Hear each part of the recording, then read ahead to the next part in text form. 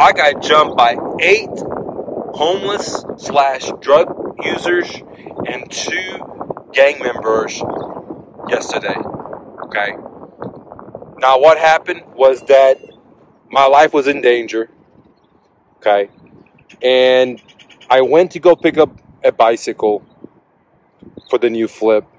And I was traveling down 20 miles from where I picked it up because it was a very nice part of town.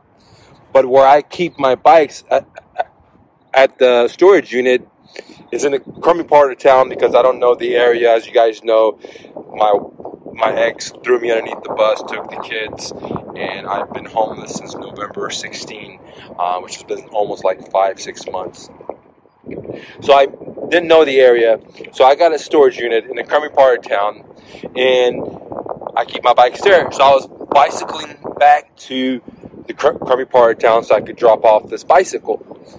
And, it was rush hour, and I was right by the highway, and the only way I didn't want to get on the street because there was so many cars, and again, it was rush hour, and I had my bike, and I had my tow bike, and then I had all my gear, which is like my sleeping bags and clothes, everything that I own, basically, because that's all I got on my bike. So I got my backpack on my back, I got everything, and I decided to take the sidewalk, which is not really a sidewalk, it's kind of like a little tunnel that you go to cross the bridge to the other side because, it's the road or this little tunnel. So I was bicycling on the road and I was going fast, and I quickly decided to get into this tunnel because the traffic was too crazy. And I said, man, I don't want to get run over because it was very, very narrow. And once I pulled in, I was like, oh my God, because there was an infestation of homeless people in their tents, okay? And the pathway was very, very small. I mean, smaller than a sidewalk. And when people had their tents there, I had to get off my bike and walk it, and my bike was hitting their tent, and these homeless people were getting all mad and rowdy, okay? They were getting out of their tent and getting upset. But there was nothing I can do because I couldn't go backward. It was like I had a semi because I was towing a bike. If anyone's driving a semi or trailer, you know how hard it is to go backwards. And the only thing I had to do is, like the alchemist said, is to go forward. And so I started keep pushing forward, and I'm just pulling these people's tents up, and they're all getting out of their, tents and becoming rowdy. And then there's just one girl there. She's becoming the most rowdiest out of all of them and getting them all pumped up, to attack me in a sense. Okay, she's just going off and off, and and now I look up and there's 8 individuals that are like zoned out zombies. They're all walking, pacing, and they look like they're very anxious and they're very nervous. And what I'm doing is I'm scanning them the best that I can for weapons because I know it's about to go down, right? And then, the only way I can go is still forward, and I still got maybe another 10 steps to go, if not more, 20 steps to get where I needed to go. And so I just keep, pulling my bike, towing the other bike, and just ripping these people's tents away because there's nothing else I can do. They're getting rowdy, and it's about to go down. So I just continue going, and the good news is I'm on the wall side, and my bike's here, and all the people are here, and because I have that trailer, it's giving me a good space, or if they swing or if anything happens, I have a little space.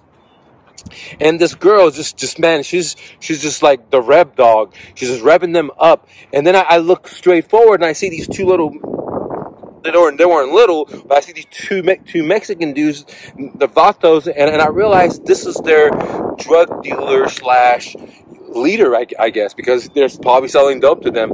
And I see the tall dude, the Mexican dude, signaling to the girl, like, hey, keep it going, because, I'm having my gold, I have a nice bike, I have another bike, and literally they want to now rob me. And man, and I knew my life was in danger at this point, and, I didn't want to shed any blood, nor did I want to, deal with the consequence of that. So I was just trying to do the best I can to put myself out of harm's way and not harm anyone else, because logically it didn't make any sense. So I continued pushing forward to the 2 Mexican dudes basically blocked my way, the 2 gang members, okay? And I had my hand on my bike right here. both of them like this, pushing through. With my right hand, when I got to them, the biggest Mexican dude there, I pushed him as hard as I could. And what he did is flip one time and then flip another time. And he didn't even get up. He just, from his face, he was like, oh, like this, right? And I remember clearly looking at his face because it was like, oh, I knew he wasn't getting up.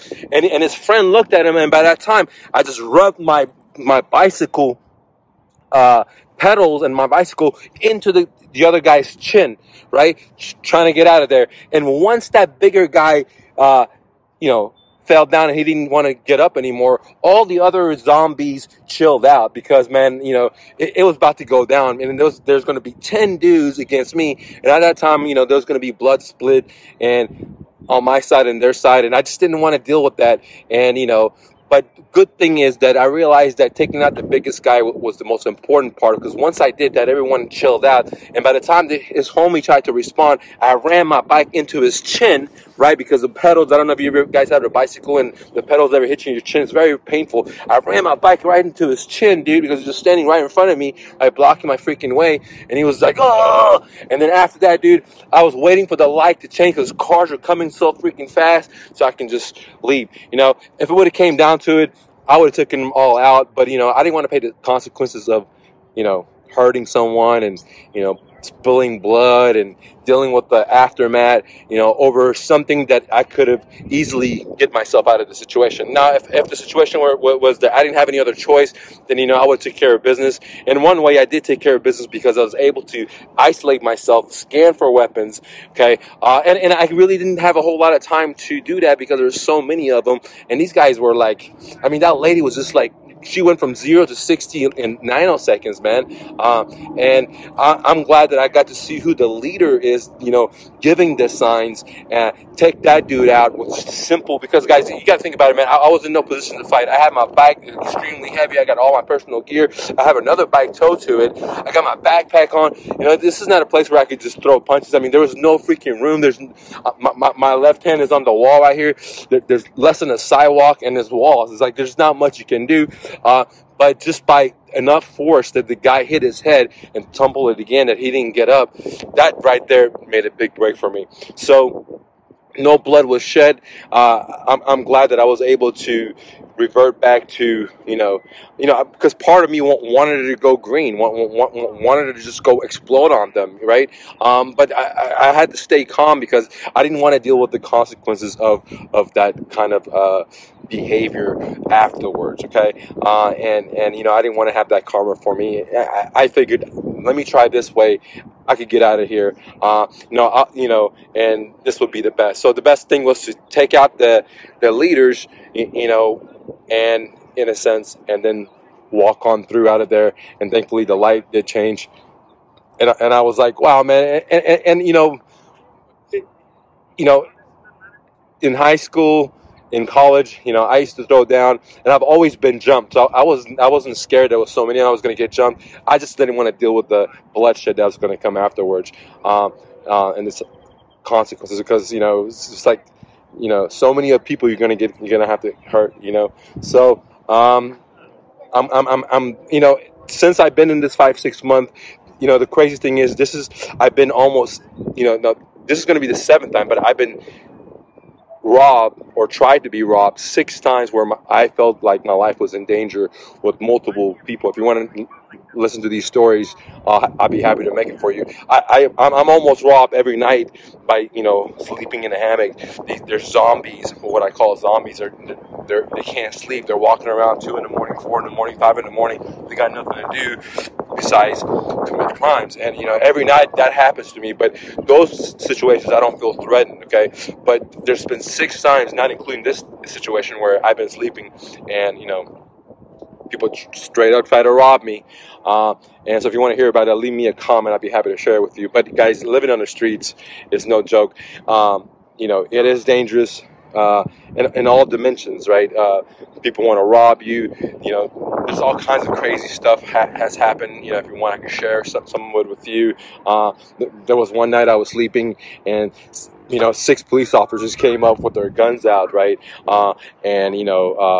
apparently there was like a stabbing 500 feet away from where I was sleeping, and I didn't realize, I didn't hear anything, but some homeless guy or someone stabbed another guy, and they were looking for this. There was a manhunt, and and I was like, hey, this is me sleeping in my hammock, you know what I mean? I told them my situation, and they were just trying to find the guy because it was just happened recently, so they'll let me go looking for that dude. Okay, so there's all kinds of crazy stuff has happened to me, and I met a lot of crazy homeless people with crazy stories. Some of them are not even drug addicts. Some of them are just have sad stories, ladies and gentlemen.